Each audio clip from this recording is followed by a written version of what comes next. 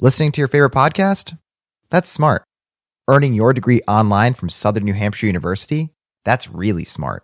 With 24/7 access to coursework, no set class times, and dedicated student support, you can go to school when and where it works for you. Low online tuition means you can even do it for less. And dedicated student support means we'll be with you from day one to graduation and beyond. Join a community of learners just like you. Go to snhu.edu today to start your free application. Pulling up to Mickey D's just for drinks? Oh yeah, that's me.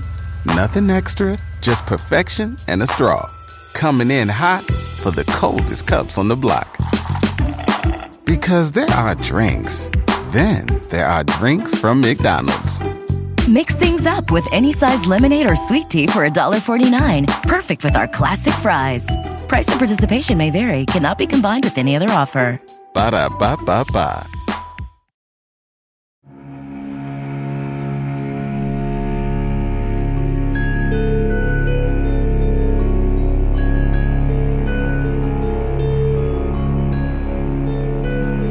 LPN Deep Dives presents A Court of Thorns and Roses.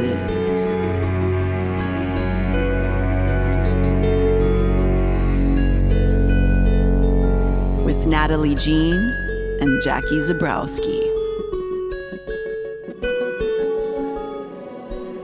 Ooh, my bosoms. Are you seducing yourself right now? Yeah, I'm seducing myself. I'm looking myself in the camera and go, oh my God, they gonna fall out. Oh boy. Uh-oh, they gonna fall. We can have that. I know where my nipples are. The nipples aren't going anywhere. I want everyone to know this. They're not going anywhere. I wasn't worried, but now I am. Oh, all of you audio-only listeners are missing out on a show. She is looking. We're looking at ourselves on camera, and she is giving herself the eye. Shake 'em, Rita. Shake 'em. I think that actually, we're both giving it today. We're both popping today. Yeah, we're popping. I'm wearing my summer court dress that I didn't get to wear in time last time, so my Adriata. You look great. You look amazing. Oh my God, you look amazing. Oh, you stop. What, are we really getting into this fashion over here? Maybe a little too much. Maybe a little too much. I mean, I will say it's getting easier and easier to put these ears on, and I'm starting to think implants. I think I'm going to go It would for just, it would save a couple minutes every morning for you. And isn't that worth it in the long run? Yeah. Did I get into an Uber with Faye ears on? Yes, I did. Did they say anything? No.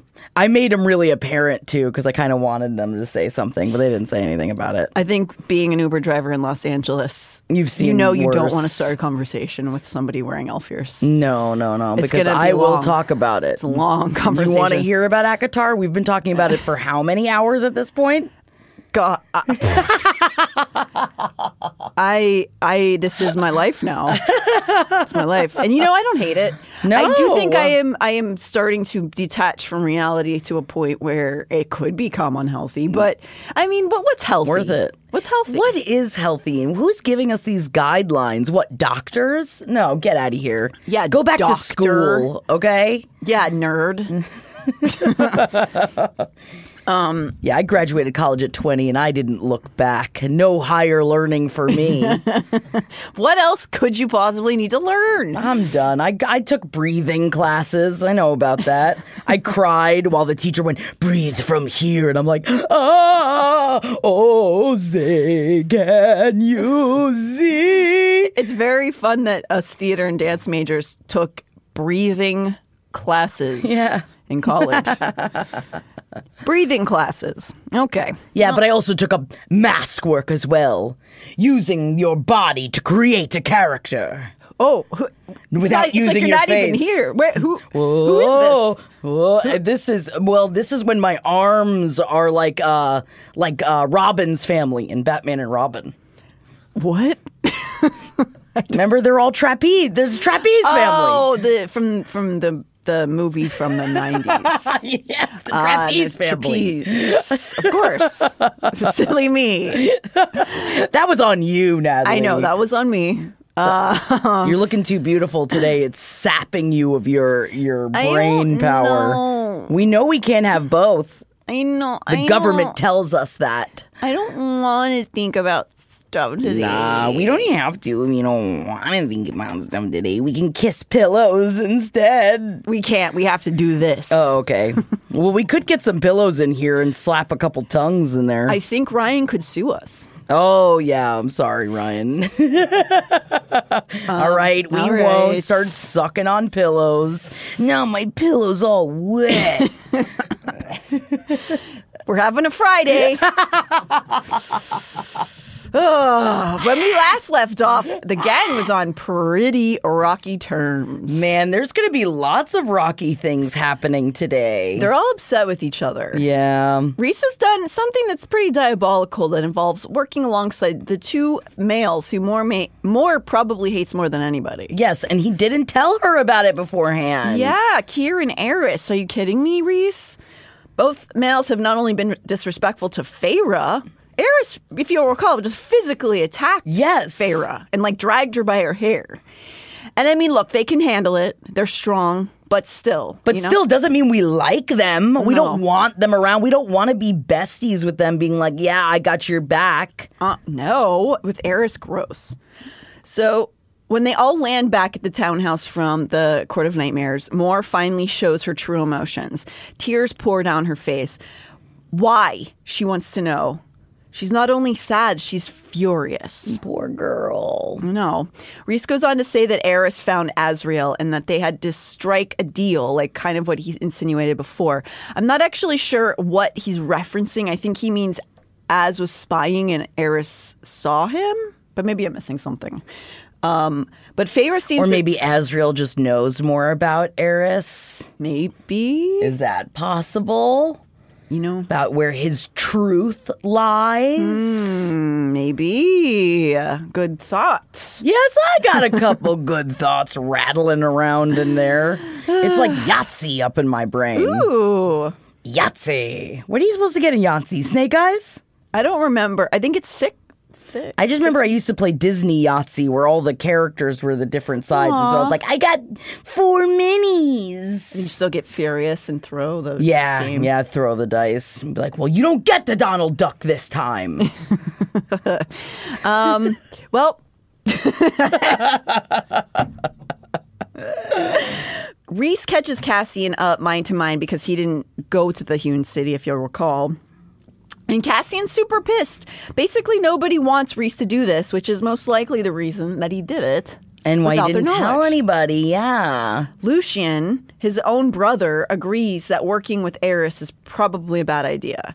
But we also know a bit about Eris from the end of the last chapter, and he claims that he was actually protecting Lucian from the other family members and also was trying to help Mor. So what's up with that? We don't know yet. What is up with that? What is up with that? Until Amren steps in because there's all of this tension and people are getting really, really overwhelmed. She acknowledges that she hates the Vensaris clan, but fairly points out that if Eris is to win the throne of the Autumn Court, he may be a better alternative to Baron. I mean, we really hate Baron. Yeah. Baron, yeah. Baron, right? I think so. But Mor is distraught about more than just the dislike of the males. It's that they want to come and violate her city, her sanctuary. Reese doesn't act smug or defensive in his response, but he tells her that he has put precautions in place that you don't have to be that worried about it.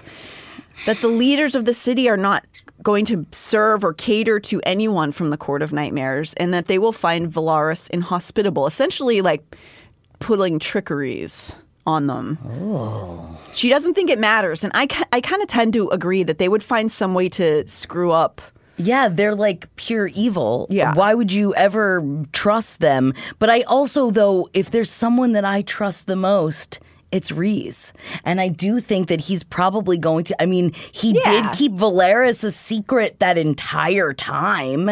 I think that he's pretty good at okay, maybe he could set it up so that they're never going to want to come back. Yeah, he's also the most powerful lord ever and 600 years old. So, I think I trust him.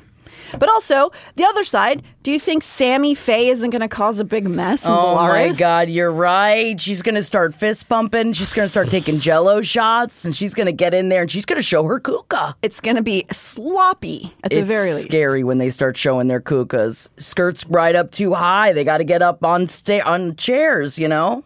I think that maybe that is you shouldn't do that, even if you have the innie and not the outie down there. How do you feel about a kuka? Do you refer to your kuka as a kuka? Never once in my life. Oh. Never once. How do you think you're going to start? No. You know what? I'm glad that we just live by our truths here. Mm-hmm. I will say my partner doesn't enjoy it when I refer to it as my kuka. No, I wouldn't imagine. I wouldn't imagine. It's only when it's showing, though. Oh, no. Which is the time you're not supposed to call it Yeah, a when he's the most excited. Yeah. Let's just throw a cog in the wheel there. So then Morsh says, Morsh. I just said Morsh. Morsh. Oh, yeah, she's like borscht, though. So she's like a cold soup. Yeah, she's of Russian. A woman. She could be Russian. Then Morsh. She should slow down. Come on. Yeah, I still got it. Moore says a harsh thing. What if she had decided to work with Amarantha Reese? What if she went to Amarantha and made a plan behind Reese's back? How would he feel about that? This is not something that any of them ever bring up. Certainly, they don't befoul their space with her name. The room's temperature goes down a few degrees. You went really down really fast, so I get it. Yeah. I approached Reese's side, brushing my fingers against his own curled around mine. If Amarantha showed up at that door right now, Reese snarled, pointing toward the foyer entry, and said she could buy us a chance at defeating Highburn, at keeping all of you alive, I would thank the fucking cauldron.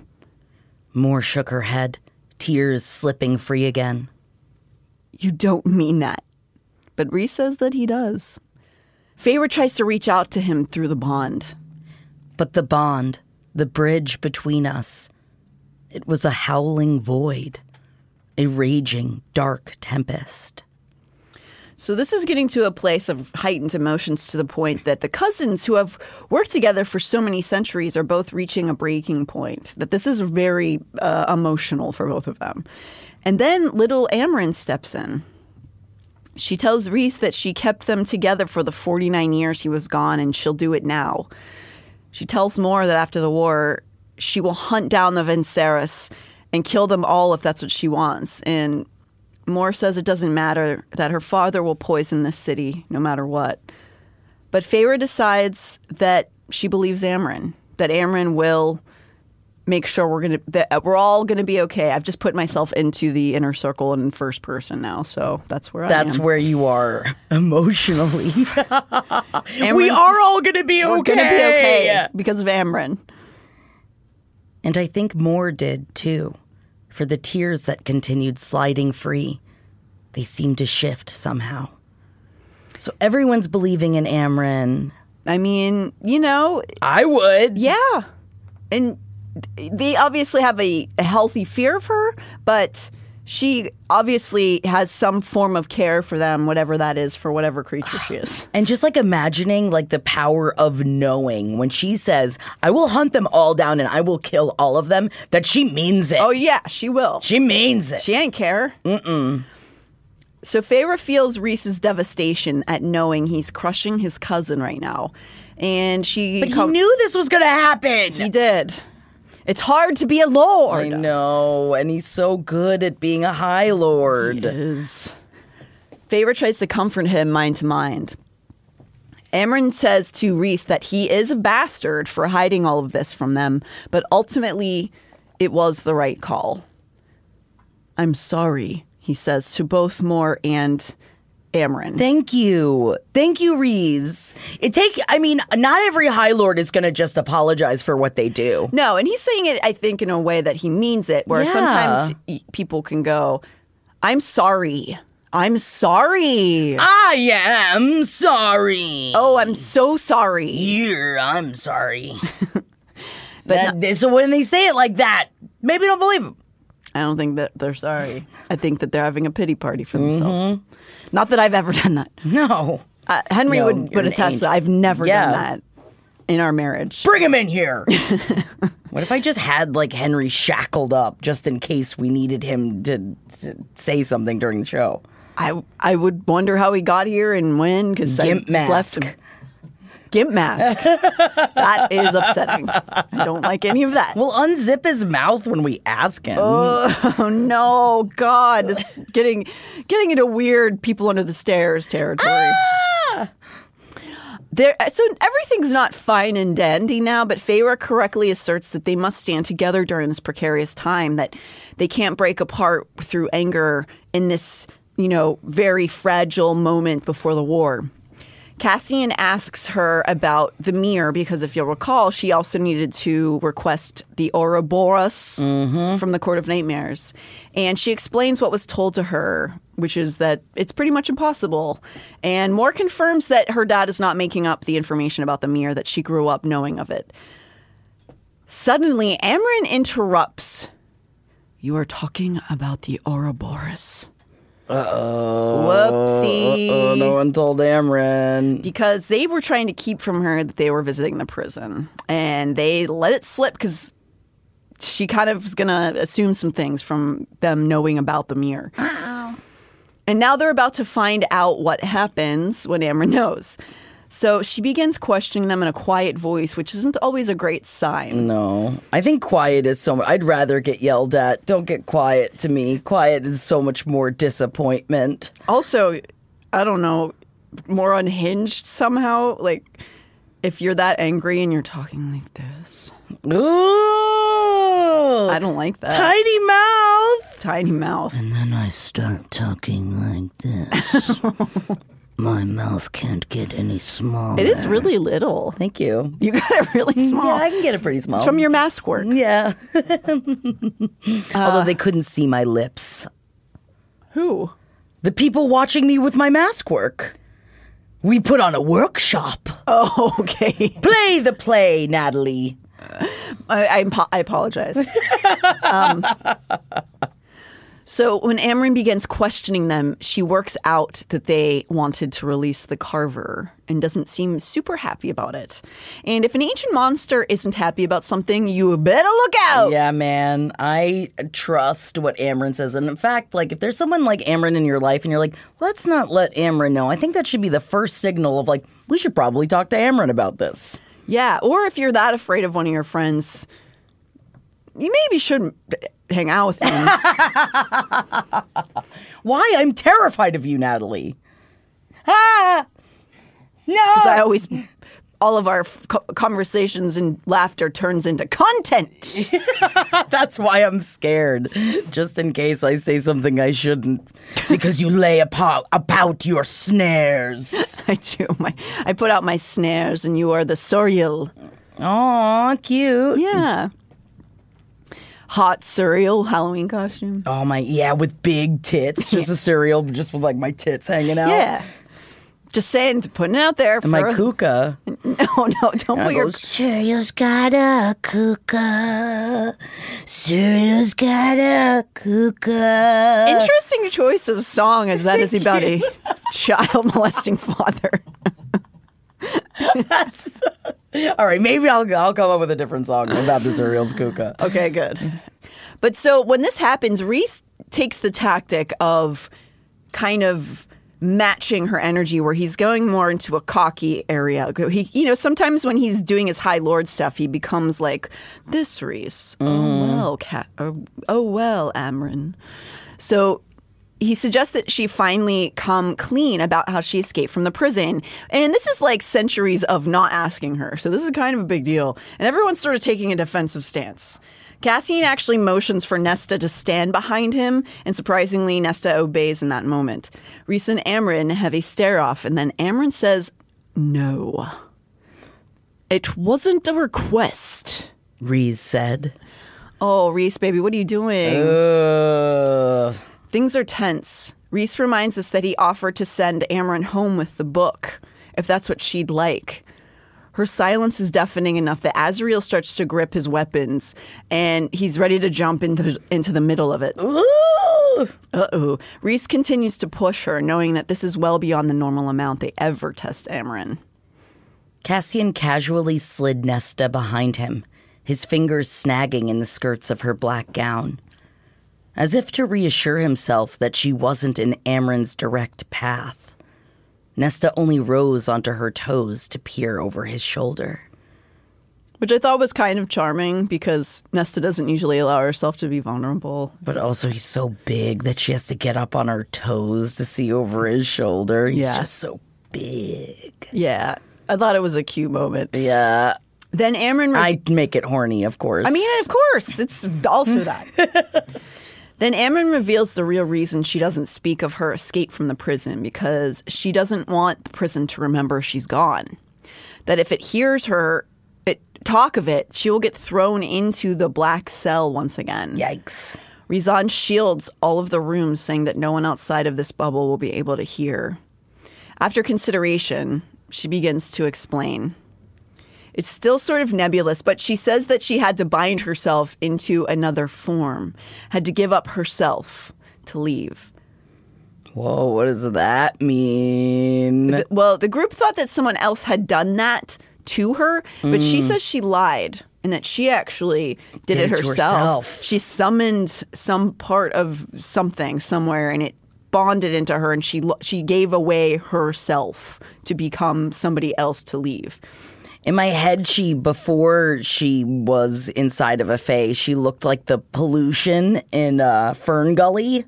Aww. Remember? Yes. Yeah, just like a big... Why do I think that's cute? I think it's just like... I always kind of like the pollution. I mean, it's fun. I mean, he's kind of sexy. I know it's bad and pollution is bad, but don't get me wrong. The pollution was a little sexy. He's all like syrupy, and he was all like dripping through the grates. I mean, it's a seduction. It's a form of seduction. I'm pretty sure that's why Taylor Swift loves to use her private jets as much as she does. Oh, she's sexually attracted to the pollution. All right. That makes sense. See, at least we get to the bottom of some things here. And that's what I just want to figure out what Taylor Swift is thinking. That's why we do the show. Yeah. It's all for her. Yeah. And Sarah J. Maas. Oh, yeah, I guess also. I guess. That the body of Amren that she formed is mortal, actually, compared to the lifespan of who she used to be. So she is such an aged creature that an immortal fae body is like very short lifespan compared to her former self. And what she was, we don't really fully know, but we get the knowledge that she came from another plane of existence and that she didn't actually fit in there when she was there. I did not feel the way you do, the way I do now. Some things, loyalty and wrath and curiosity, but not the full spectrum. Again, that faraway look. I was perfect, according to some. Must be nice. Must be nice, huh? Oh, you're just a perfect gaseous state. Okay, cool. But she's basically saying that they didn't have real emotions, but she kind of did. For her species, she felt more than the others did, and she was curious. It sounds like whatever she was like a form of a war predator. Sick. Yeah. Her backstory is interesting because it goes into a couple details that I don't believe are referenced anywhere else unless I'm missing something. But she says that her, quote, brothers and sisters had laid waste to twin cities just then, that their ruler had like instructed them to destroy these two twin cities, and that when they did it, it like ripped a hole in their world. And she was curious. Most of her brothers and sisters ran far from it, but she got curious and she wanted to see what was inside the rip. And she wanted. And the creatures that she didn't want normally. I do wonder what the reference to the Twin Cities is, or if there's something we all will learn about that in a different series. Because I wondered for a minute if it fit into Crescent City at all. There are a couple lines at the very end of the second book that make a girl question Ooh. some stuff. And there is a scene in Crescent City where the monster's pouring out of a portal from hell. Yeah. But it's not really hell. Yeah, it's just like a different place. Yeah. Ooh. So I'm wondering. Well, that's the thing. If you think about it, it's like, okay, there's a rip, which means she was in some sort of other realm that at least is connected. So does that mean that all realms are connected to each other? Or does that mean that there's certain like tunnels through other places? Like the fact that she like looked into the rip and then got trapped there kind of makes me think of Christina Aguilera looking at herself in the river when she's singing that Mulan song. That's what it makes me think of. I just heard Linda Zabrowski come out of you.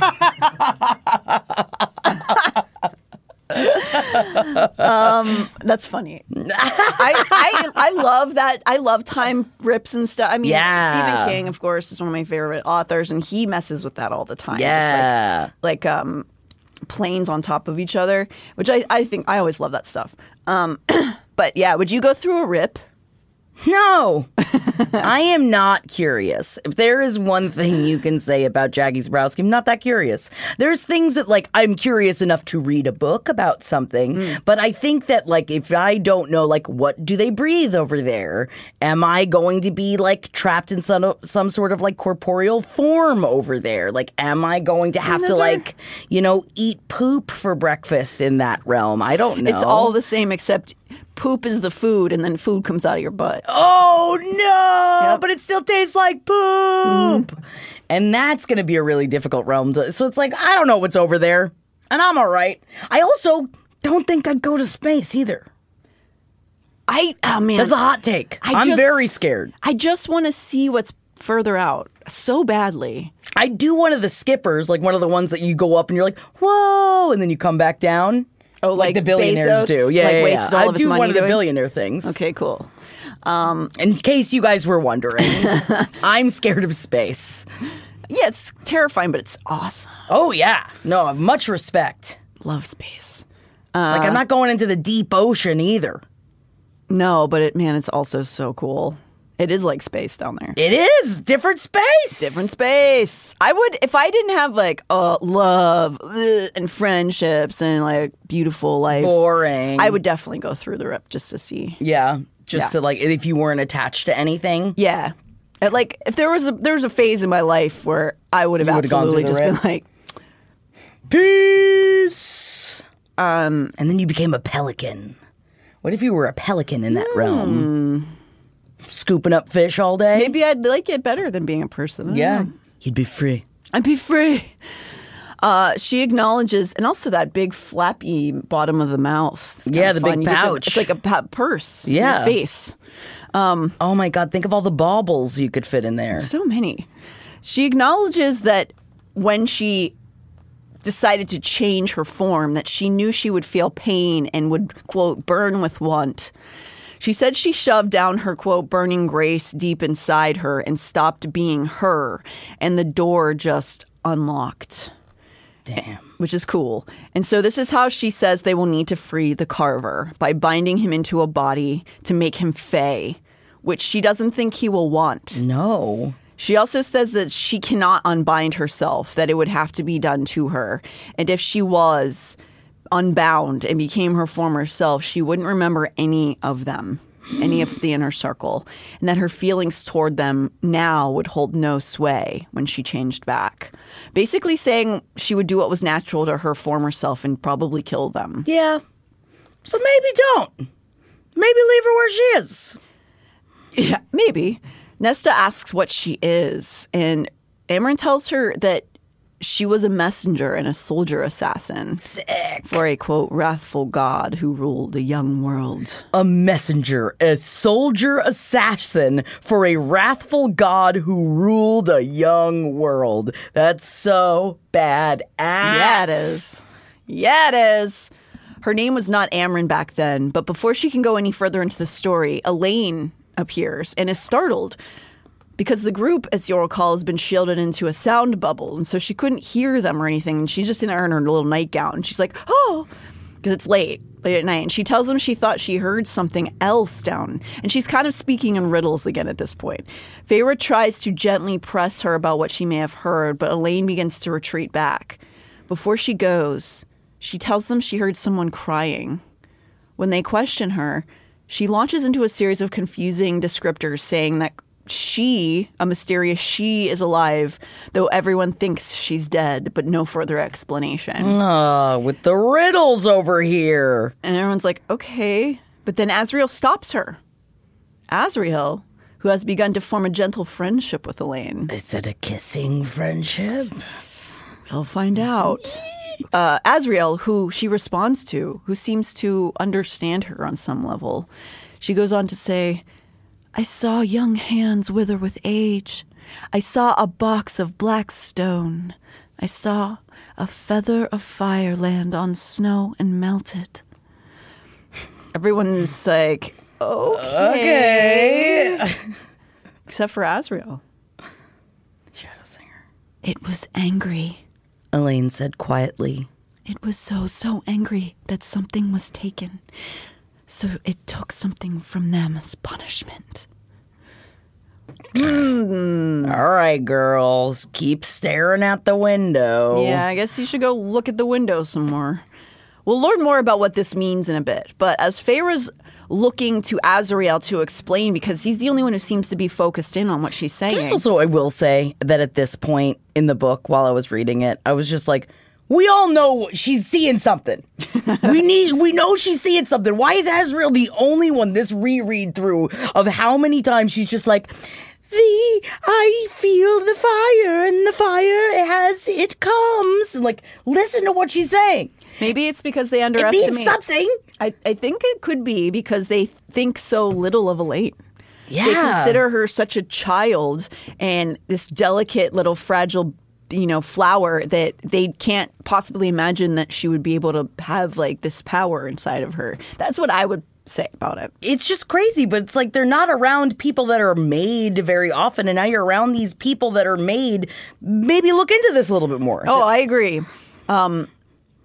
It's like Thank you. I just needed to yell about it. It's like what she said about Grayson. He saw her. Yes. Nobody else saw her. You're right. No one sees this bitch. I see you, Elaine. I'm sorry.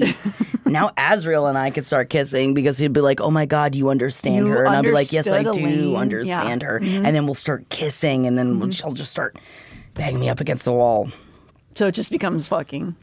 Yeah, pretty fast. Yeah, sure. But it's just because he respects me so much. Because of how much you saw Elaine. Yes. That's cool. So I love that. I'm worth it.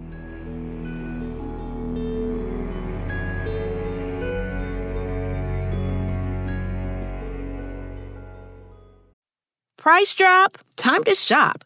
Get to a Nordstrom Rack store today for first dibs on new markdowns. Now score even more, up to 70% off brands everyone loves at Nordstrom Rack.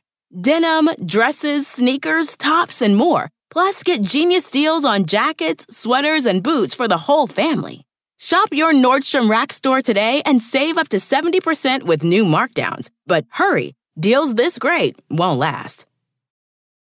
Listening to your favorite podcast? That's smart. Earning your degree online from Southern New Hampshire University? That's really smart. With 24/7 access to coursework, no set class times, and dedicated student support, you can go to school when and where it works for you. Low online tuition means you can even do it for less. And dedicated student support means we'll be with you from day one to graduation and beyond. Join a community of learners just like you. Go to snhu.edu today to start your free application. Love the flexibility of working in all sorts of places? Well, working on the go seamlessly requires a strong network like T-Mobile. We have America's largest 5G network, so whether you're on a video call at the park or uploading large files at a coffee shop, we have the 5G speed you need. Whatever takes you on the go, T-Mobile's got you covered. Find out more at T-Mobile.com/network today. Coverage not available in some areas. See 5G device coverage and access details at T-Mobile.com. Pulling up to Mickey D's just for drinks? Oh yeah, that's me. Nothing extra, just perfection and a straw. Coming in hot for the coldest cups on the block. Because there are drinks. Then there are drinks from McDonald's. Mix things up with any size lemonade or sweet tea for $1.49. Perfect with our classic fries. Price and participation may vary. Cannot be combined with any other offer. Ba-da-ba-ba-ba.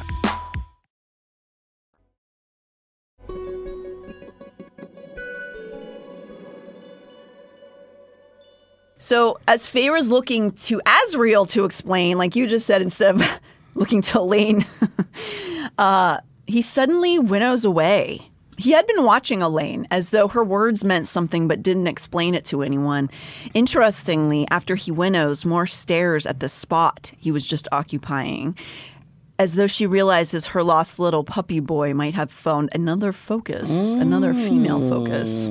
How does she feel about that? I don't know, but she also doesn't just earn a man just following her around, you know? It's like, she can't get that mad about it. No, and also, like, you've had him do that for, like, generations, you know? Wouldn't you want a break? I think that if I, like at that point, and be like, you know, yeah, dude, I'm just, like, not feeling it with you, I would get old. I think it would get old for someone, like, looking at you with the longing eyes. I'm like, all right, yeah, you long. I see it. All right? How about you move along? Come on. How about you move along? Come on. Oh, Sammy's here. Well, but I have a corset on today. I know you do. You have a beautiful autumn court corset. Thank you.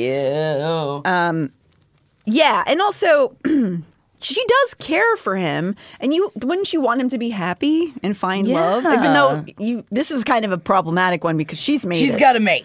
Yeah, she got a mate. He does not pick well. No, he really doesn't. He's got really bad radar. Yeah.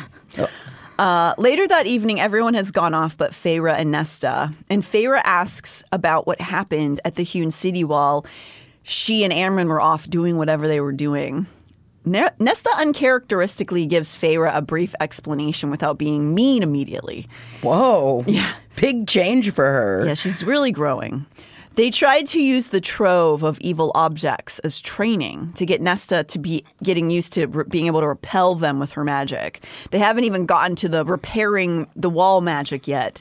Unfortunately, it didn't go that well for Nesta. Oh. She didn't succeed at all. So instead of Feyre getting yelled at because she knows if she pushes Nesta anymore, she's going to just start being mean, she decides to switch topics to the topic of Elaine.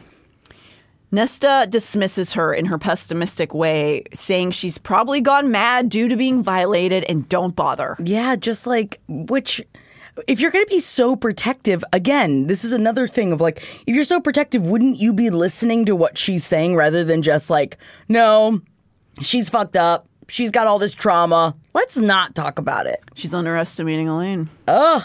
Because she does treat her like a baby. Yes. Her little baby. She's not. She's like 25 in these books.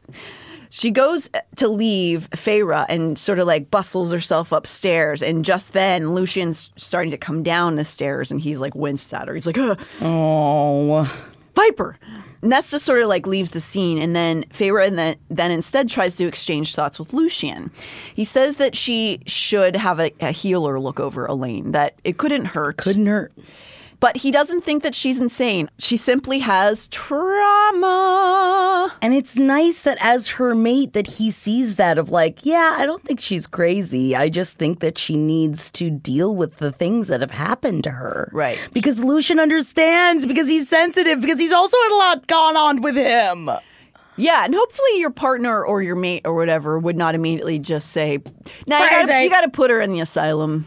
Get her out of here. If you want to masturbate me and give me a bunch of cocaine so that I'm not hysterical anymore, well, I guess we'll see how it goes. You got to wonder if some of those women did it on purpose. Oh, yeah. I'd be insane all the time and be like, oh, put me back in the loony bin. Yeah, get me away from this betrothed marriage or whatever bullshit you had to go through. Go get masturbated. I love this insane asylum. Although I bet the food was horrible. No, I'm sure for the most part it was a nightmare scenario for everyone. But let's just pretend they were having fun. Yeah, but what if it was a blast? Like, what if that's what they wanted everyone to think, but in reality, everyone was just like having a blast? It's like a Club Med vacation. Yeah. I mean, I know 100% that's not what was happening, and I know that it was actually very bad. Let's pretend some of them had a good time. So she calls. So Feyre decides to call for Madge, the family's healer, to come and look at her sister the next day. I always want to say Magda because, again, my brain was destroyed by television, and that is the woman who helps in Sex and the City. Yes. Yeah. Oh, my God. How can I remember Magda's name but not the Cynthia Nixon's character? It's okay. Do you see Samantha's coming back for the next season? Did. Oh, my God. They're still not going to interact with each other. No, of course not. They're not going to be in any of the same scenes. I bet it's all going to be her far away and her just, like, doing, like, Zoom calls and shit like that. Yeah. Anyway, sorry. Back to this. We're not in New York City right now. No. So she feels deep sorrow and weariness over the fear for her sister. And she goes to sleep that night, and she's awoken in the middle of the night by Rhysand, who was out working later than her. They both exchange thoughts of sadness and regret in the darkness. Rhys is racked with guilt over going over Moore's head, and he tells Feyre that this is why he'd rather take things on by himself sometimes, because he causes pain when he has to use other people. He also admits that if Amarantha, without saying the word Amarantha in their bedroom, he would never.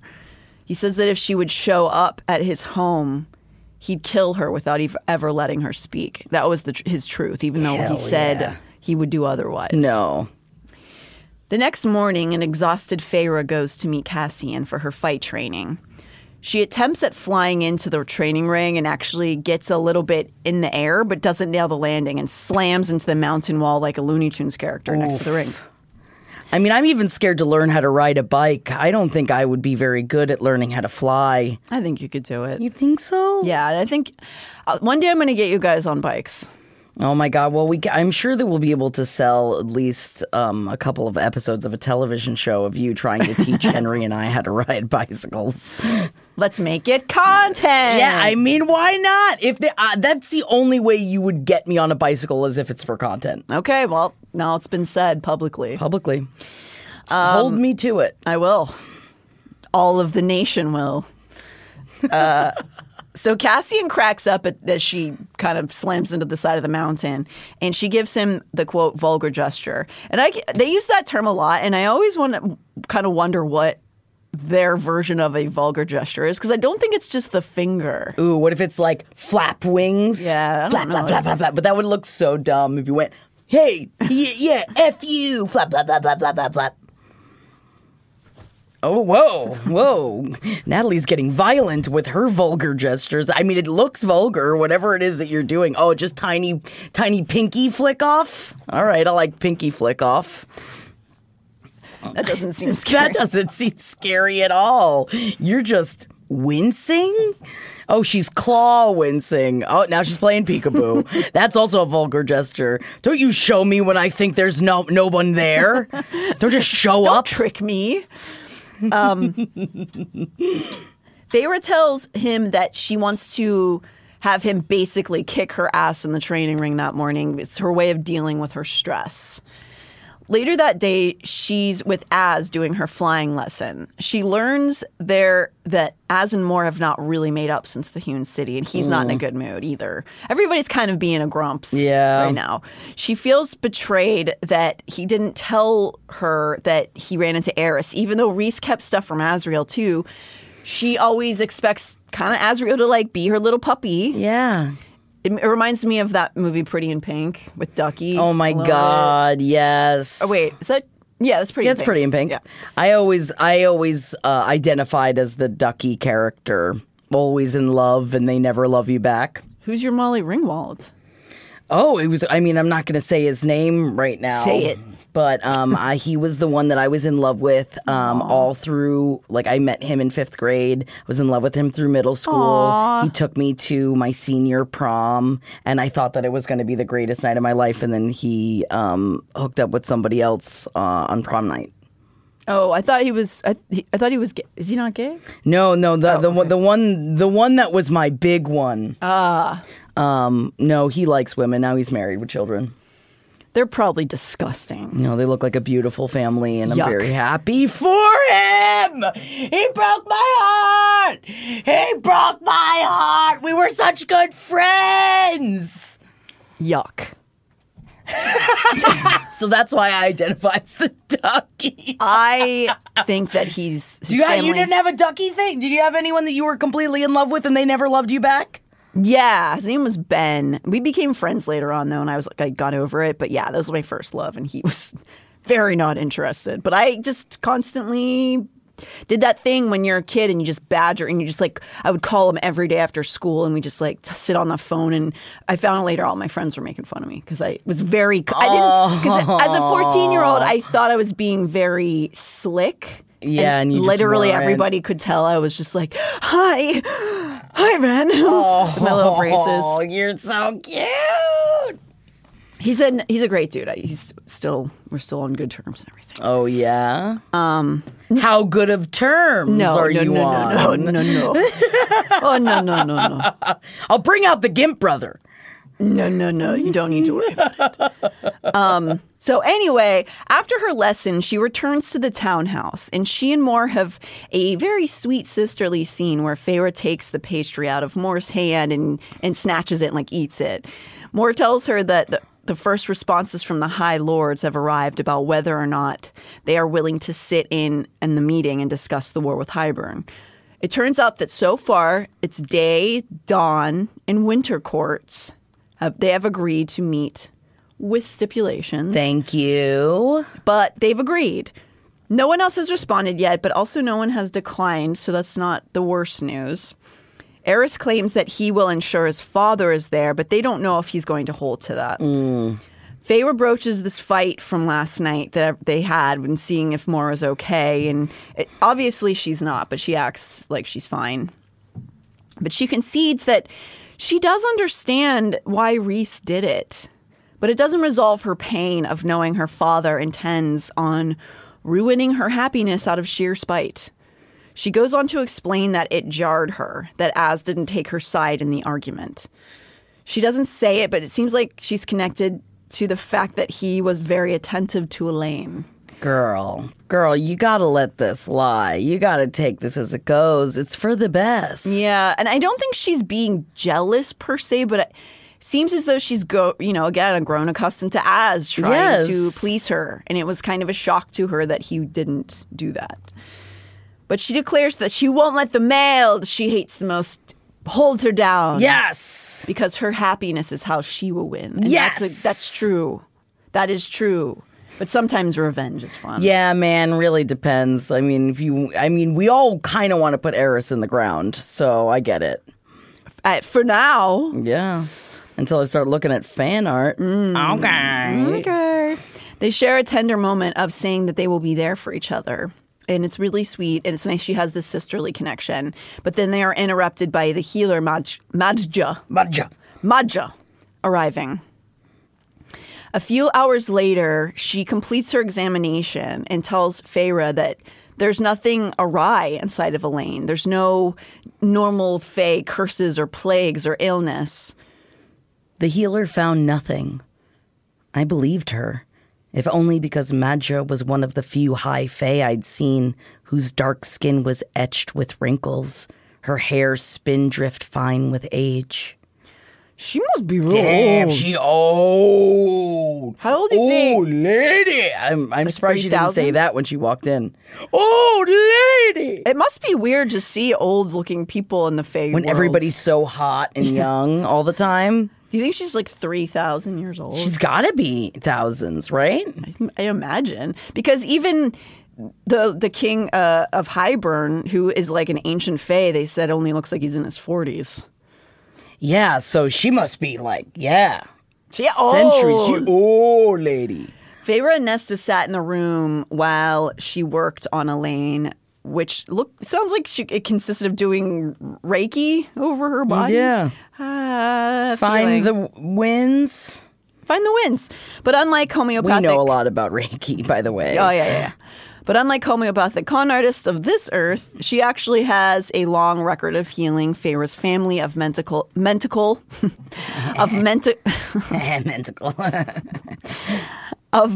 physical ailments. Madja goes on to say that while there is nothing wrong with her physical body, her being Cauldron Maid might make it difficult to ascertain what its magic did to her. Nesta asks her if she thinks there's something wrong with Elaine. Madja also asserts that it is likely trauma, that she doesn't like the word wrong. Different, perhaps. Changed, is what she says. And then, to Nesta's chagrin, Madja suggests that Lucien make an attempt to help her, that the mating bond can probably delve deeper into her psyche than her healing powers. Whoa. Let him at her. Oh, my God. That'd be so scary, because what if he did it wrong? But, he probably can... He might be the only key, Except maybe Azrael is. Ooh, spicy. Nesta's pretty pissy about it and tries to demand Feyre just bring another healer in. Like, get a second opinion. But Feyre stands up to her. She says, be quiet. She declares that Lucien will try to help, and if it doesn't work, she will then bring in another healer. Nesta is angry, but she doesn't push back. Mor is also there now, and with Feyre and Mor against her, she knows she can't win this fight. Lucien, who has heard these instructions as well, he looks sheepish, but he agrees to see what he can do. Chapter 29 opens with, "It was the most uncomfortable 30 minutes I could recall." So, not going great. Ooh. Mor and Feyre sit across the room from where Lucien and Elaine are set up near a fireplace with a little tea service between them. Neither of them talking or drinking or doing anything, just sort of awkwardly avoiding eye contact. Feyre and Mor, for their part, are kind of trying to look out the window that looks over the front of the house, pretending like they're not there. Not paying attention over here. But it's just complete silence. The worst. Feyre wonders if he is trying to access her mind the way Rhys does through their shared adamant walls. So she's like, does Lucien and Elaine, do they have the same form of mating connection? Or is it totally different due to Feyre and Rhys's Damati capabilities? She's not sure. Amren and Nesta are in a nearby room practicing Amren's magic lessons, but Amren keeps snapping at Nesta because she's obviously not paying attention to her lessons, trying to see what's going on in this other room. As they sit nearby, both Feyre and Mor are looking out this window, and they spot Rhys and Cassian below. Feyre stops them down the bond, saying that they don't want to startle the process going on, so don't come in right now. Cassian laughs when Rhys conveys this, and then Rhys says that they are going to go get a drink. He asks when he can return without fearing for his life, and both she and Mor flip him off or do the vulgar stuff. Yeah, they flap, flap, flap, flap, flap. Flap, flap, flap, flap, flap, flap, flap. I like our different vulgar gestures. Yeah, that's the one I like. And that there's a very beautiful, it's such a cinematic scene again. She's really good at those sort of visuals, but there's a scene where they're looking down and Cassian's stretching his wings out really wide and all these little kids are around him going like, wow! Oh my God, it makes my heart melt. No. Cassian can get away with anything. He's so good with kids. And so then they say they're going to go get a drink. And he also, before he leaves, tells Feyre down the bond that Tarquin has replied, and he's also considering coming. Soon after the females turn back to the room, Elaine just starts, and she bolts to standing. Lucien immediately follows her. "I'm sorry," he blurted. What was that? Mor put a hand on my knee to keep me from rising, too. It was a tug on the bond. Then, Nesta's standing in the threshold because she hears something going on. "What did you do?" Lucien looked to her, then over to me. A muscle feathered in his jaw. "Nothing," he said, and again faced his mate. "I'm sorry if that unsettled you." Elaine sidled toward Nesta, who seemed to be at a near simmer. "It felt strange," Elaine breathed. "Like you pulled on a thread tied to a rib."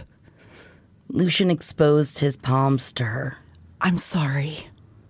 Elaine only stared at him for a long moment, and any lucidity faded away as she shook her head, blinking twice, and said to Nesta, "Twin ravens are coming, one white and one black."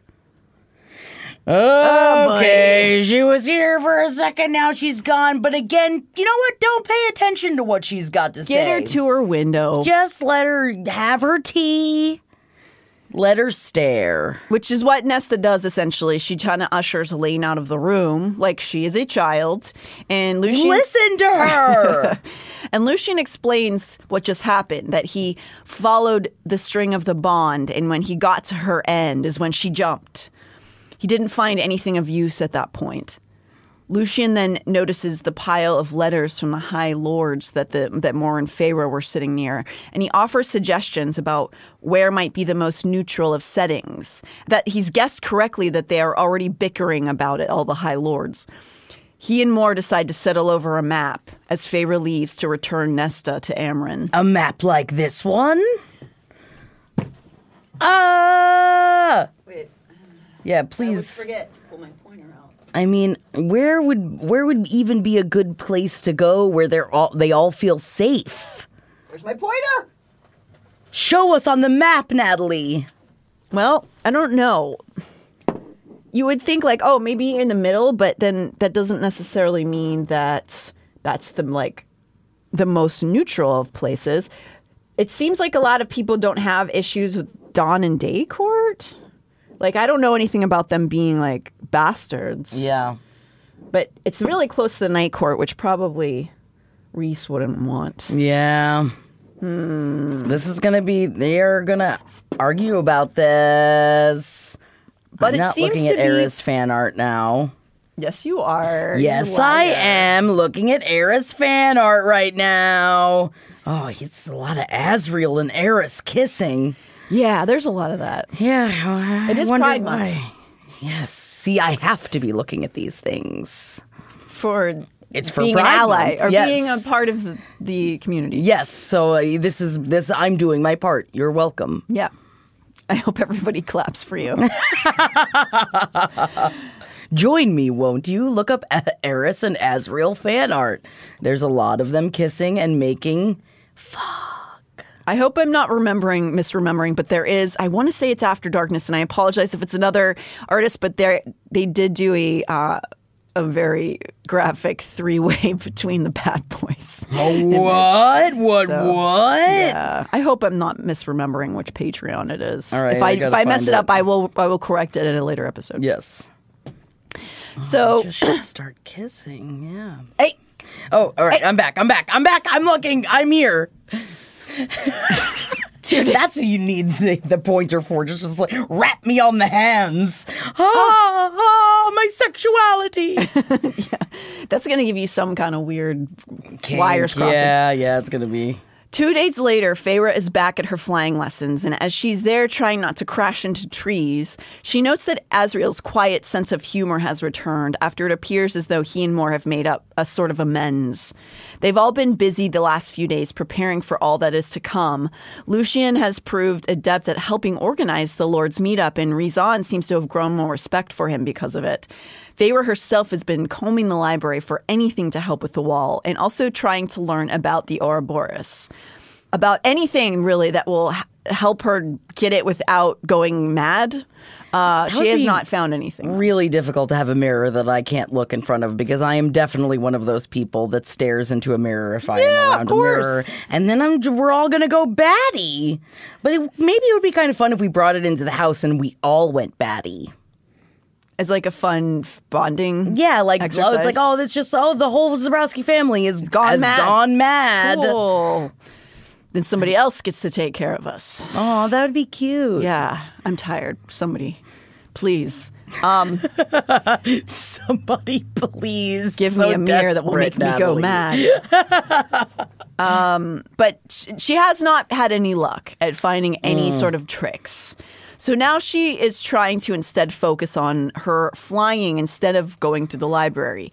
Azriel has encouraged her to launch from a pretty high spot, and though she's not confident, she does so with his urging, and she crashes. And she fucks herself up pretty badly.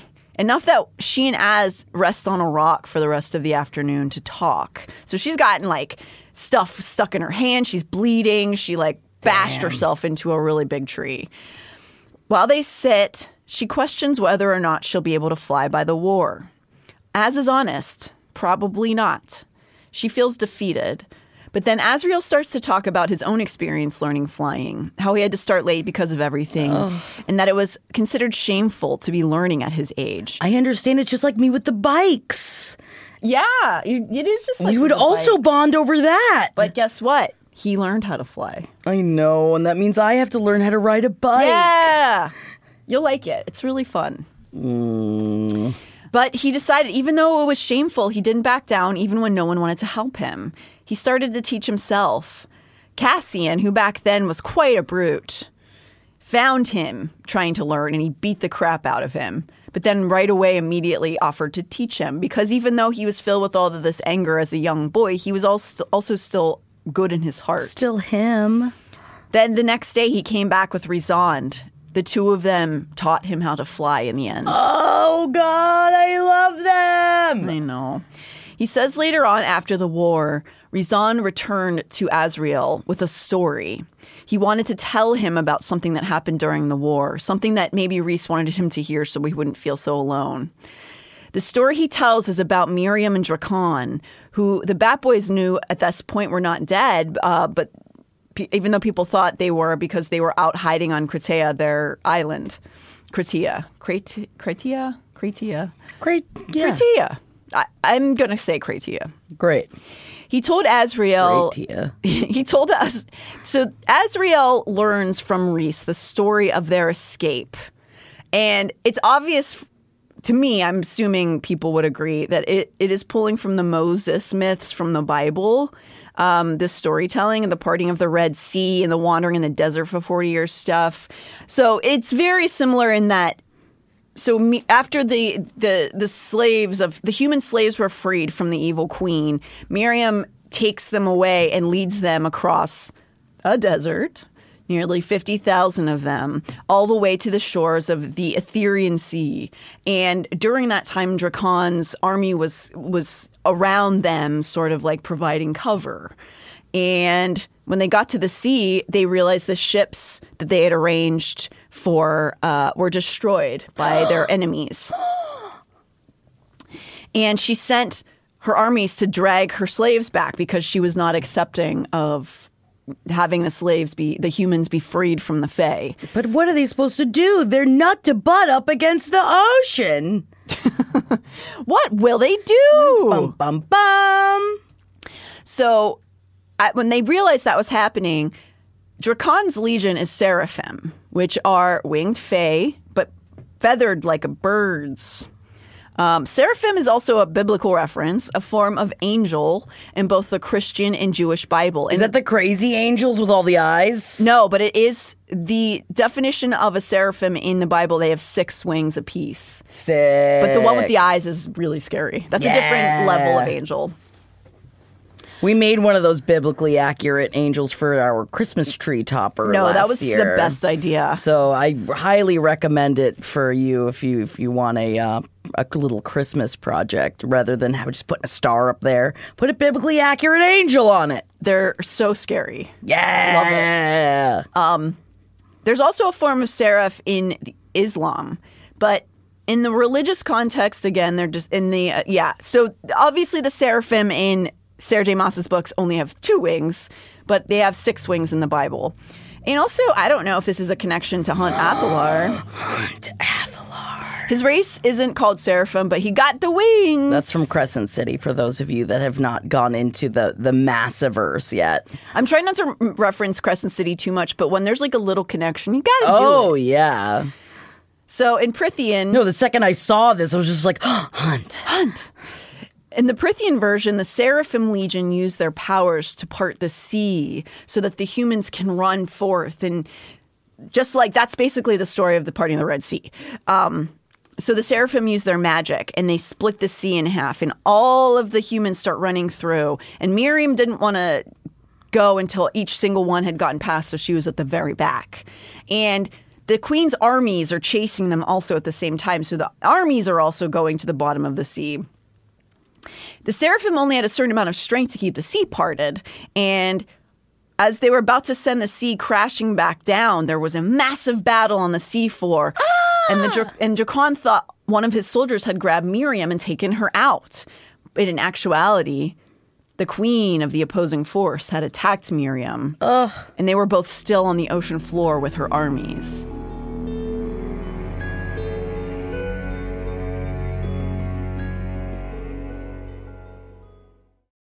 Just in and so good. Thousands of spring deals at your Nordstrom Rack store. Save big today on new arrivals from Kate Spade New York, Nike, Sam Edelman, Free People, and Madewell, starting at only $30. Great brands and great prices on dresses, denim, sandals, designer bags, and more. So rack your look and get first dibs on spring styles you want now from just $30 at your Nordstrom Rack store. What will you find? Listening to your favorite podcast? That's smart. Earning your degree online from Southern New Hampshire University? That's really smart. With 24/7 access to coursework, no set class times, and dedicated student support, you can go to school when and where it works for you. Low online tuition means you can even do it for less. And dedicated student support means we'll be with you from day one to graduation and beyond. Join a community of learners just like you. Go to snhu.edu today to start your free application. Pulling up to Mickey D's just for drinks? Oh yeah, that's me. Nothing extra, just perfection and a straw. Coming in hot for the coldest cups on the block. Because there are drinks. Then there are drinks from McDonald's. Mix things up with any size lemonade or sweet tea for $1.49. Perfect with our classic fries. Price and participation may vary. Cannot be combined with any other offer. Ba-da-ba-ba-ba. Hey, it's me, your barista. So you know how you come in almost every day for our cold foam coffee? Yeah, well, I might be putting myself out of a job by telling you this, but now there's an easy way to foam at home with new International Delight Cold Foam Creamer. With 3 new foaming flavors, French vanilla, sweet and creamy, and caramel macchiato, who could blame you if you stopped coming in altogether? Yeah, it's that foaming delicious. You're welcome. New International Delight Cold Foam Creamer, now in stores. It's foaming delicious.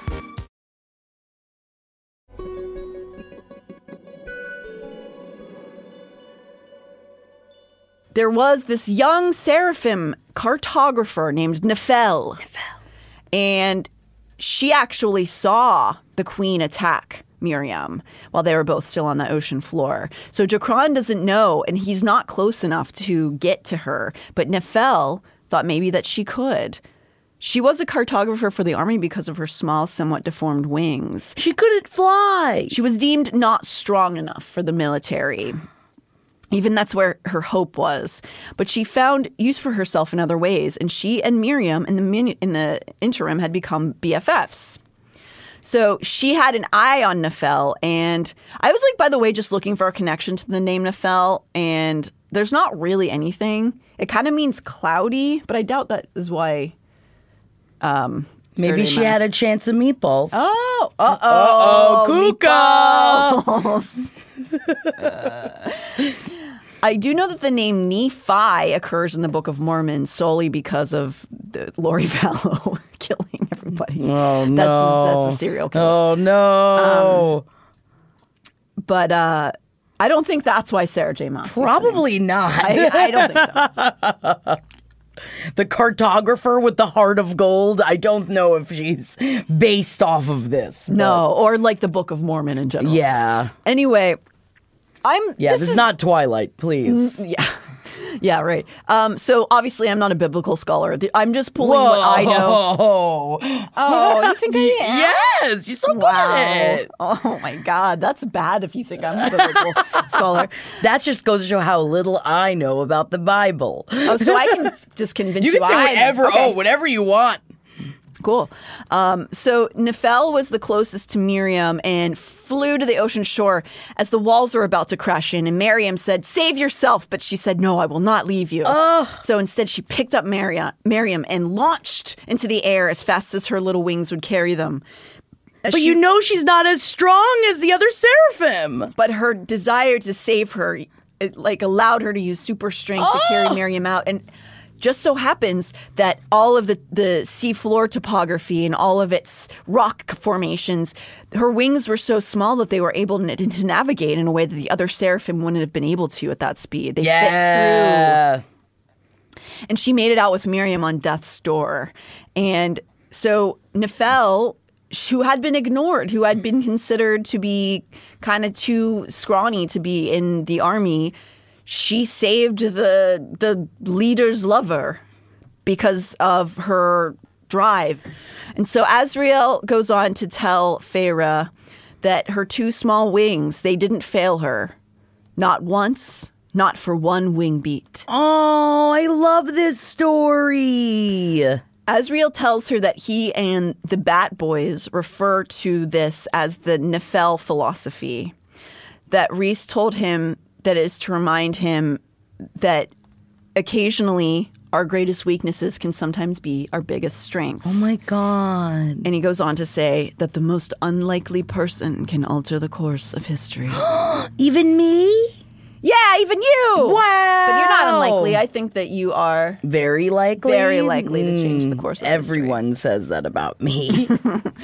Well-behaved women rarely make history. I don't know if you guys have heard that before. I made it up just now. That's really brilliant. Yeah. You should put it on a sticker. Yeah, okay. I'll put it on a coaster. Oh, yeah. For all of our drinks. For when we're having Wine Wednesdays. Yes. Again, we should be hammered for one of these episodes. I don't know how I could do this episode. It would be so chaotic. This is us just on caffeine. He goes on to say that Miriam and Drakon go on to hold a competition every year on their island called the Nephil Run. And that Nephel and her wife crown a winner every year.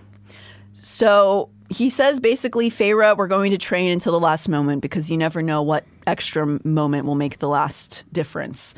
So Feyre, despite being beat up and exhausted, says, let's try again. Oh, perseverance. I love perseverance. It makes me want to cry. That night she gets back to her room, exhausted, body shredded, so unable to lift a limb. And Rhys is already there at his work desk. Seeing her condition, he draws her a bath and goes and retrieves some oils. We're then treated to a very lovely sex scene that you will hear sometime in the future. After slamming into the ground over and over and over again during the day, I would hope that this is one of those times where it's okay to be a pillow princess and just let your partner take care of you instead. Oh, he likes it anyway. Of course he loves it. He loves it. Please. The next day, Feyre says she's taking the day off from training despite Cassian's protests because he's a tough coach. Mm-hmm. But she shoos him off, and instead she decides she wants to take Nesta to the big library inside the mountain. At breakfast that morning, Feyre discovers that Nesta has exhausted all of her reading materials about her form of magic, potentially, and she had needed to find more about repairing the wall. So Feyre asks Cassian, who's there with Azrael, to check on her after she canceled today, to fly Nesta from the townhouse to the House of Wind, because they're all having breakfast together, basically, at the townhouse. Cute. And Nesta bristles at them at the idea of Cassian taking her up to the House of Wind. But Elaine says to Cassian, he snapped your wings, broke your bones. Girl. Jesus. Girl. They're and just still trying to have no breakfast. one listens. Can we just, are we Yeah, just get going to through be talking in breakfast. riddle? Are we just having all of our intrusive thoughts come out now? Because she's obviously referring to when they were at the castle. And Cassian's just having a muffin. Yeah. Maybe he doesn't need to be reminded of He that. probably hasn't had coffee yet. Give him some time. Ugh. Feyre tries to escort Elaine out to the garden, but Let's get her out here. Let's wheel her out to the garden. But Azrael volunteers. Oh. He offers his arm. Oh, does he? He offers her his arm. Yep. Oh, does he? And escorts her out. Dangerous waters here, buddy. But ones I wanna swim in. Yeah. I like the danger. Nesta glares after them but doesn't say anything. Cassian finished the muffin, licking his fingers. I could have sworn Nesta watched the entire thing with a sidelong glance. He grinned at her as if he knew it, too. Ready for some flying, Ness? All she says is, don't call me that. Don't call me that. Yeah, it's definitely that. But that only delights Cassie in that he's found something to annoy her. Feyre laughs and winnows away to the House of Wind, letting them deal with getting Nesta up there. Soon after, Cassian touches down with Nesta and she strides off without looking back. He watches her. His hands clenched and slackened at his sides, as if he were trying to loosen the feel of her from his palms. Ooh. Cute. Feyre thanks him, but he launches into the sky without a word. Yeah, he's all horned up. Yeah, and also probably sad because he wants a grip on her. Yeah, but he can't. Oh, we can't catch her. She's covered in pus. Slip. Ew. In my head, it was like a cocoon. Now, like she's a butterfly. So she's covered in her own pus. Yeah. Fluid? Like making fluid. Oh, yeah. like she's going to become the butterfly? Yeah, so she's in the cocoon and she's all like slimy, getting made. Okay. No, I get it now. Thank you. You get me. Soon, Nesta and Feyre are walking the dim halls to the library, deep inside the mountain. Nesta shows no outward emotion at the massive library as she and Feyre walk through the winding rows.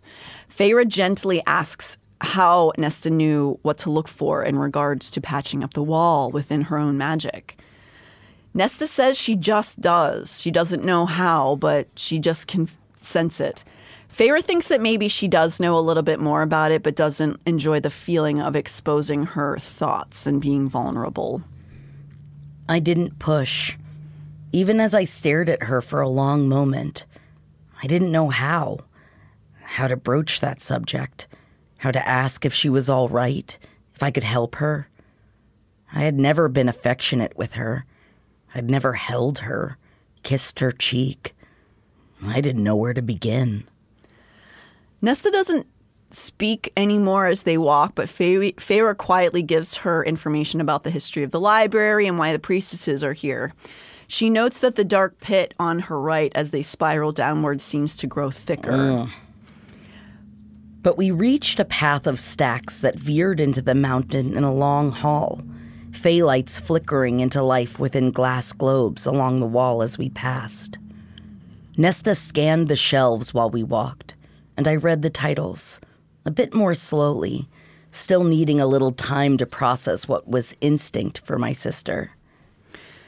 I just thought that imagery was really beautiful. Yeah. But then we get a surprising statement from Nesta. Oh my God, is she being a human being? Kind of. She says, I didn't know you couldn't really read. And it's sort of that's kind of on you, isn't it, Nesta? Yeah, dude. You never once thought to ask Feyre if she could read? You never noticed in all of those years that she could, that's something you're going to notice from somebody. I mean, if you care at all, never once asked if she'd ever read a book before? Too busy waiting for her to bring you dinner, Nesta? Yeah. Feyre seems also irritated with this statement. Well, I couldn't. Nesta asks her why she didn't tell her sisters, and Feyre says, I trailed a finger over the neat row of spines. Because I doubted you would agree to help. Nesta stiffened like I'd hit her, coldness blooming in those eyes. Maybe it's that Nesta's asked her anything about herself. Maybe it's being under the mountain in the dark, but she feels emboldened to ask, why do you push everyone away but Elaine? Damn! And it seems like for a moment, Nesta's about to answer in some way that maybe isn't just a snide remark when something happens.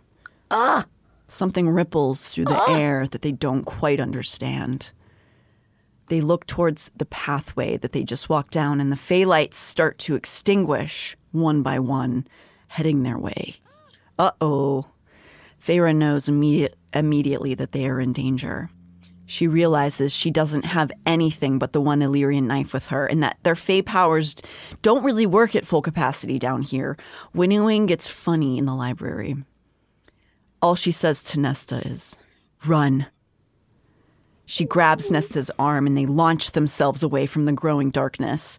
She panics as pulling Nesta along in her gown with no exercise to speak of has slowed them down substantially, and Nesta's body's not prepared to do something like this.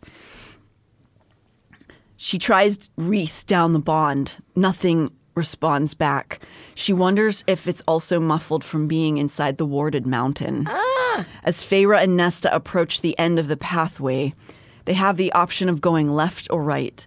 One leading up with the lights guttering out rapidly, and the one that leads down towards the bottom of the pit. Oh no, but we don't know what's at the bottom of the pit. Sometimes leap in the net will appear. I just wrote that. Oh, that's good. I didn't write that. Oh. That's an old... I actually don't know who said that first. It's probably Nietzsche. Yeah. Somebody... It's better than Snatchy. Yeah, you jump, you gonna fall. That's what Snatchy says. Oh, Snatchy the philosopher? Yeah, it's like Nietzsche, but Snatchy. I think it's coming out of my pussy, but I'm not sure. Wow. Yeah. Wow. Let's see. She decides in that moment to run right towards the bottom. On the way, she makes the decision to try to winnow them both out. Right as the darkness behind us paused, and two high fae stepped out of it, both male. One dark-haired, one light, both in gray jackets embroidered with bone-white thread. I knew their coat of arms on their upper right shoulder, knew their dead eyes. Hybern. Ah! They have infiltrated Valaris. Oh my God! She thinks, fuck this, and grabs for Nesta's arm. But just then, the men blow Faebane dust all over the both of them. Both sisters' magic dies immediately. Feyre then notices the priestess on this level is slumped on the ground behind the males. The males quickly explain in villain speak that they easily entered the library because they hid themselves as scholars. No! Nesta asks them who they are. The white-haired one smiled broadly as they approached. We're the King's Ravens, his far-flying eyes and talons, and we've come to take you back. Ha ha ha ha. Ravens, you say? Two ravens, you say? Interesting. Was someone just murmuring while they stared out a window about ravens and nobody listened? Always listen at the nonsense. That's what you should do. Feyre tries again and again to reach Reese, but she can't hear him at all. The ravens tell the sisters that the king wants what Nesta took from the cauldron back. It's then that Feyre realizes that it's whatever Nesta took from it that is preventing the king from shattering the wall. Sick. Feyre weighs her options. There aren't many, but one that sticks out. She stares at her sister and tries to get her to understand that she needs to trust her without words.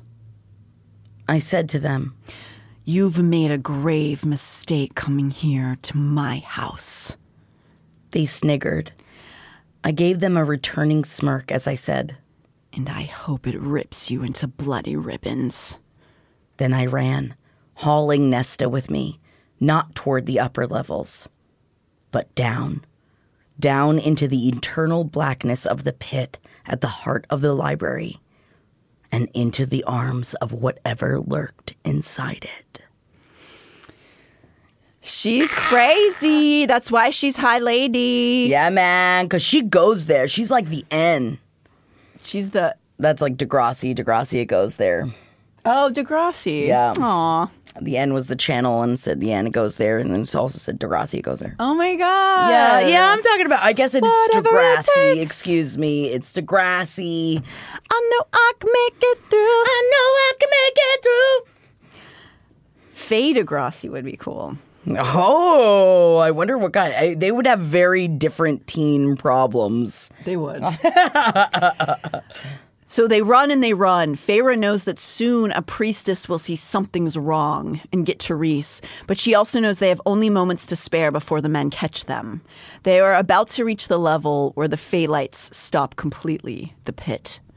But they don't stop, and the ravens continue to follow and taunt them. Do you know what happened to them, the queens?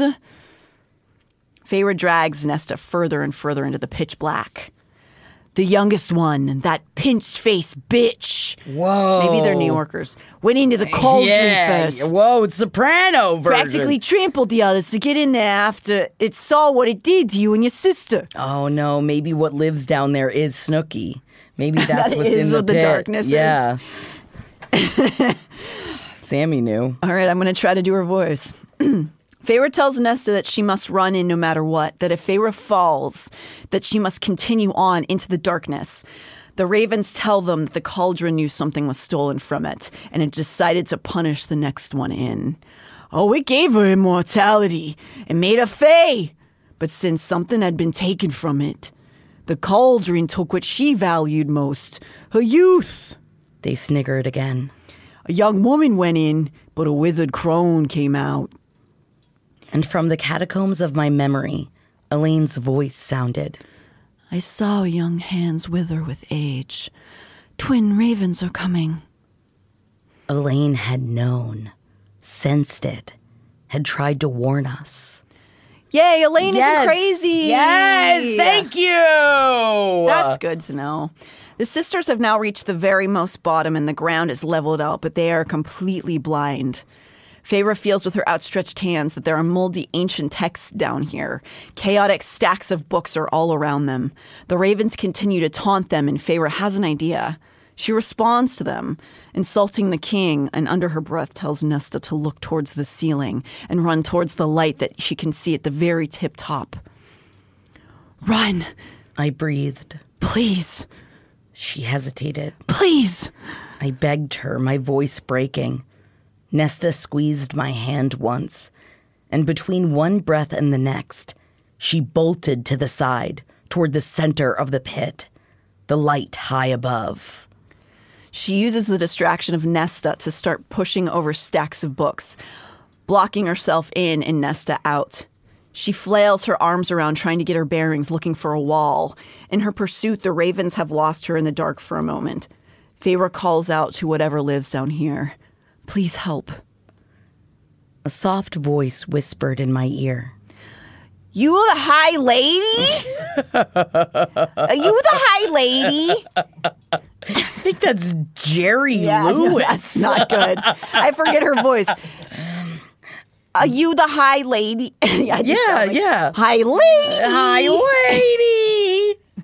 All right, I'll do the not Snooki. You are the high lady. The voice was both young and old, hideous and beautiful. Yes, I whispered. She pleads again, and then the thing asks, what shall you give me? It becomes clear that Feyre is speaking out loud, and the thing is in her head, as the ravens are heard asking who she's speaking to. Uh-oh, she gone cuckoo bananas, mate. Maybe. The creature goes on to tell Feyre that the stone speaks, and it's heard of her desire to trade with the carver.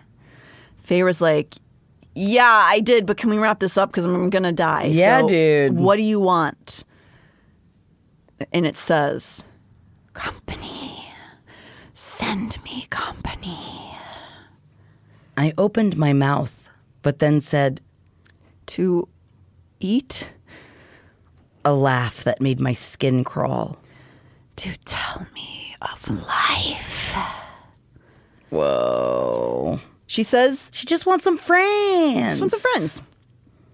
She says that it's a bargain, and she feels a tingling on her arm where a bargain tattoo is being formed. Man, for someone that is told over and over again, don't make bargains, because people around here, they're really good at, like, sticking the bargains to you. She just keeps making bargains. She does, but the last one got her resigned, yes. So, you know, she's kind of just like yes-anding. Yeah, I guess. The creature asks if it should kill them, and Feyre says yes. Suddenly, the ravens appear from a corner. They have a ball of phalite over their shoulder, and they grin as they spot Feyre. And then they see whatever is behind her. Absolute, unfiltered terror filled their faces. at what stood behind me. Close your eyes. The thing purred in my ear. And then the screaming begins. Sick. All the kind of fun horror movie sounds, all the squishing and squelching. Yeah. But Feyre doesn't think it's fun. I guess if it was like happening right in front of me, I'd probably also be like, oh, it's going to get on me. Especially if you're not, if you open your eyes, it could be like make you insane. Yeah, which is sick. Yeah. So it's like in Indiana Jones. Yeah. Whenever they look at the, Short round. No. But they look at when the Nazis' faces melt off. Oh, yeah. Snakes. Snakes. Was that why it had to be snakes? Why is it always got to be snakes? Oh, man, these snakes. And you look at them and my face melts off. Yeah. All this, but yeah, so she's shaking and she's squeezing her eyes shut. Then there were warm, rough hands on me, dragging me away, and Cassian's voice at my ear saying, "Don't look. Don't look." I didn't. I let him lead me away. Just as I felt Rhys arrive, felt him land on the floor of the pit so hard the entire mountain shuddered. Oh, that just makes me think of when he came so hard the mountains shuddered. I hope he wasn't coming for this. That'd be weird. Yeah, that would be. I mean, who knows? Sometimes people got things. You know, you get slippery, you get hard. You don't know why. It just happens. Just maybe the idea of saving his mate. Aw. But no, he's very angry. Oh. There's rage on his face, and he commands Cassian to get them out. Feyre tries to get to Rhys, but he's gone. He's gone to deal with the ravens. Cassian grabs both sisters and zips into the sky to the top of the library. At the start of chapter 32, the sisters are sitting in the House of Wind above the library, shaking, as Cassian gives them both big glasses of brandy to calm their nerves. Yeah. Yay. Although just sipping, I'm not a brandy sipper myself, so I think I'd be like, can I have some water? You wouldn't, after that, you wouldn't want to have a little bit of liquor? I mean, I guess, but like, give me like, a tequila shot or something, I just feel like brandy, it's going to just sit at the bottom of my stomach. Yeah, but sometimes you take what you take. That is also true. If a booze is needed, a booze is a booze. A booze is a booze. And a snooze is a snooze. Oh, don't even get me started. So shortly after this, Rhysand appears, covered in blood. Feyre thinks he looks like he's ripped the male phase apart with his bare hands. Awesome. He says that there isn't a sign that the actual king made it to Valaris. But then he notices something on Feyre's arm, the new tattoo. The band of black around her forearm, solid except for 2 little notches. He asks her with dread in his voice what she promised the thing in the library. She tells him, but then says it didn't specify when. So let's just circle back to it. Yeah, just give me friends like whenever you can. Rhys says that the ravens were alive enough to look into their minds, and then he finished them off. He turns to Nesta. He wants to know what she took from the cauldron. I don't know. The words were barely more than a whisper.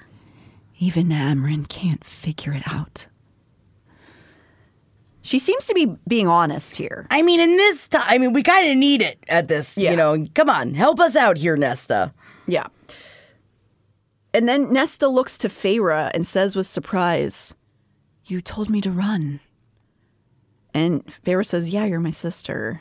Like, Nesta just doesn't understand, like, caring for her sister. Yeah. But as she recalls this time, Nesta went to the wall to try to find her, that there are these moments that she does show love. She just doesn't know how. But she did try to go save Feyre. A little too late. Yeah. But, she's trying. Rhys is obviously rattled that the king has found his way into his city. Feyre realizes that he is so shaken that he had killed the ravens outright when he normally would have kept them for Azriel to interrogate. But yet he thinks that maybe this is because the king isn't so confident, that it was a great risk to infiltrate the city, and then he must have really felt that he needed to do it. Mm-hmm. When Feyre asks how he found them, he tells her that Clotho has a special ward that she can trigger like a bell when something is wrong. Sick. And it goes out to all the inner circle. They get like some kind of alarm. Warning, library. Get your ass to the library. That would be a fun alarm. It would be. Cassian got there first, and then Reese sends the memory that Cassian gave to Reese out to Feyre. We enter Cassian's memory, feel his panic and anger as he barrels towards the bottom of the library. He sees Nesta first, running towards him in terror, and he can barely breathe. He said nothing as Nesta launched herself toward him, her dress filthy and disheveled, her arms stretching for him. He opened his own for her, unable to stop his approach, his reaching. She gripped his leathers instead. Feyre! She rasped, pointing behind her with a free hand, shaking him solidly with the other. Strength. Such untapped strength in that slim, beautiful body. Highburn! So she pulls away, and Feyre pulls away from the memory, and Reese then tries to lighten the mood slightly by making a joke about punishing people by sending them down to talk to the thing in the pit to fulfill Feyre's bargain. Then he tells them to get it around the town that there is a curfew tonight, or at least a stern suggestion to stay off the streets past sundown, because Amren will be hunting. Whoa. Later on there, all together in the townhouse, gathered for a meeting that has been called, even Elaine. When they are all present, Reese tells them that the priestesses have been sworn to secrecy about what happened that day, that it's important to keep this information from the other courts, so that they don't doubt that they should be aligned with the Night Court. The people of Valaris won't know either, only that Amren is out doing official court business.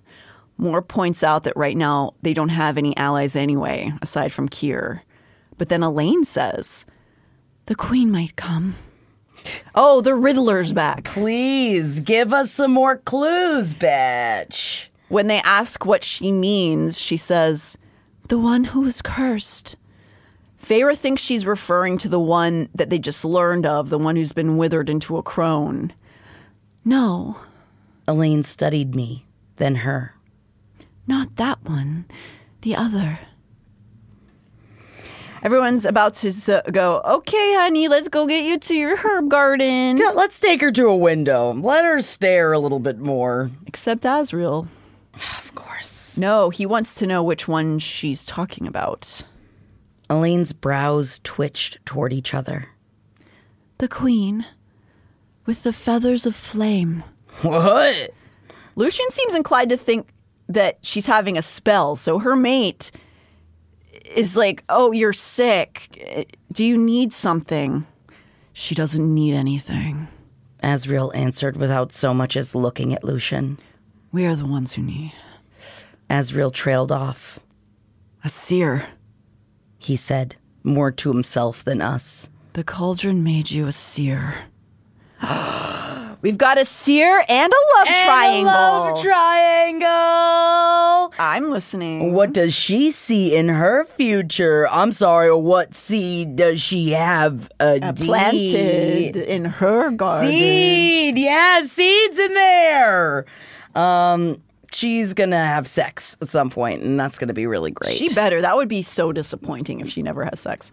Yeah, so that was a little bit telling that Lucien didn't seem to know what she wanted, and then Asriel steps in, and he also kind of shuts down Lucien. Eek. They could fight over her, though, with kissing, if they want. I'll be the judge. Kiss battle? It's a kiss battle. Like, do they kiss each other? They kiss each other, they also kiss me.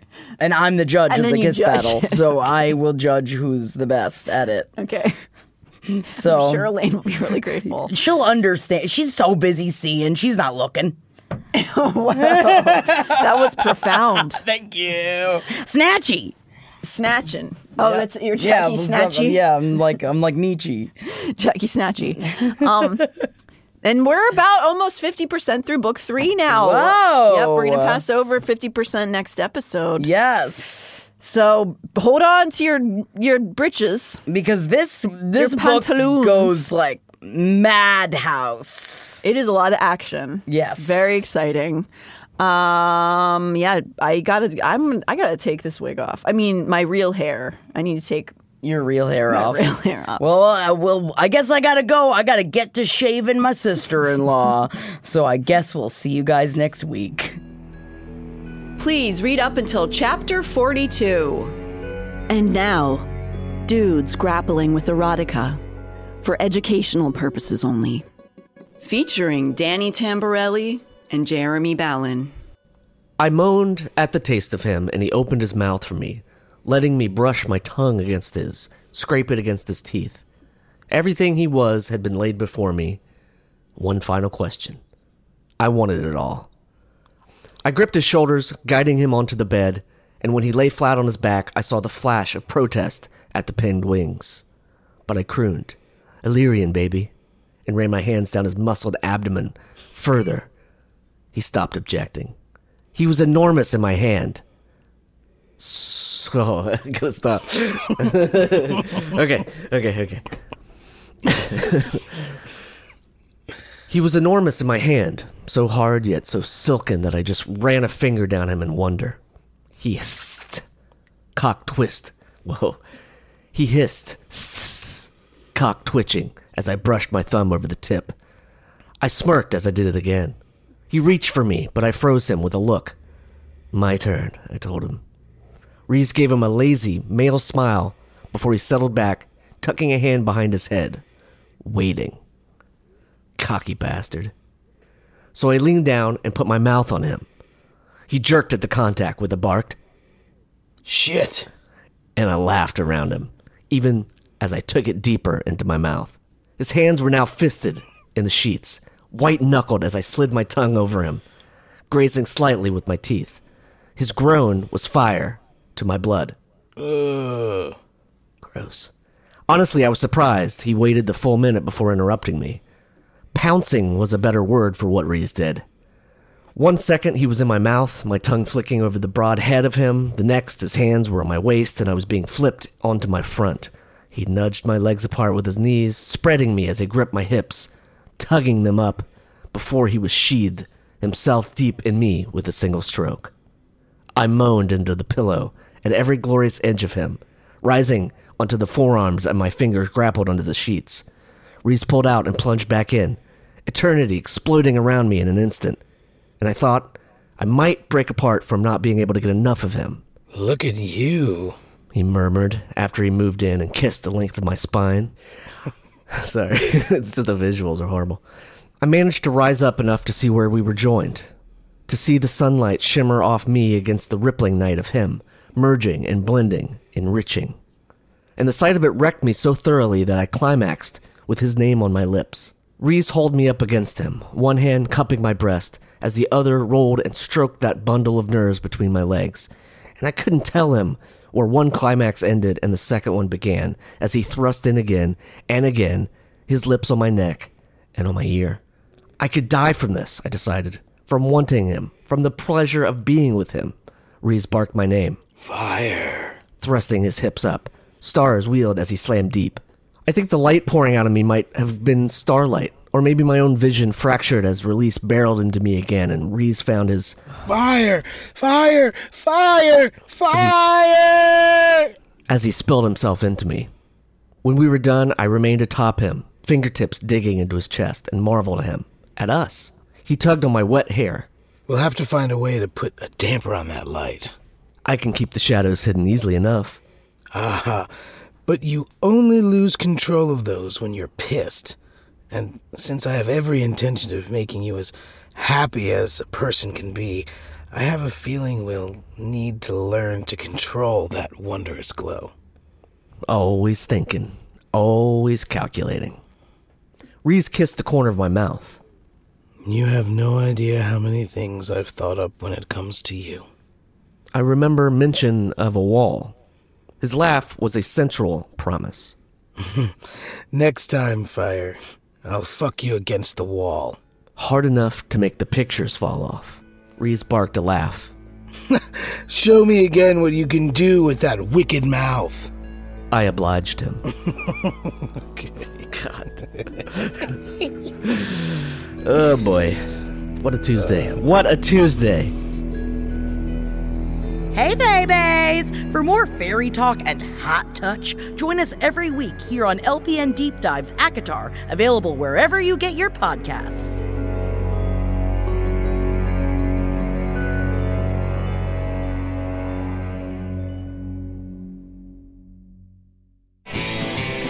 This show is made possible by listeners like you. Thanks to our ad sponsors, you can support our shows by supporting them. For more shows like the one you just listened to, go to lastpodcastnetwork.com.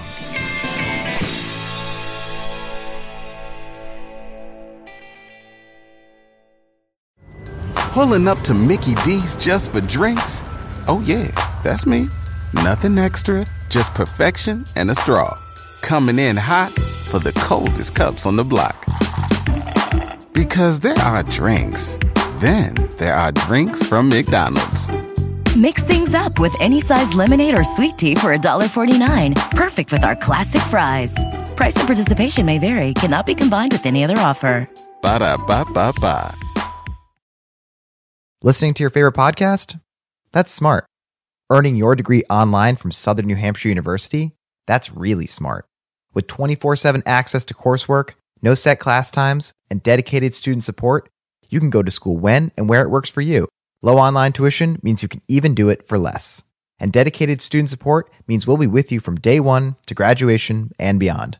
Join a community of learners just like you. Go to snhu.edu today to start your free application.